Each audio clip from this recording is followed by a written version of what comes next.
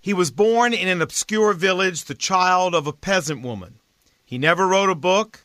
He never held an office. He never went to college. He never traveled more than 200 miles from the place where he was born.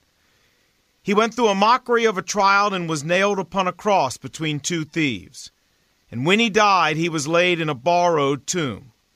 19 centuries have come and gone, and today he is still the centerpiece of the human race. All the armies that ever marched, all the navies that ever sailed, all the parliaments that ever sat, and all the kings that ever reigned, put together, have not affected the life of man on this earth as powerfully as this one solitary life. Not a sermon, just a thought, and Merry Christmas. For more information, check out our website, notasermon.com. That's notasermon.com.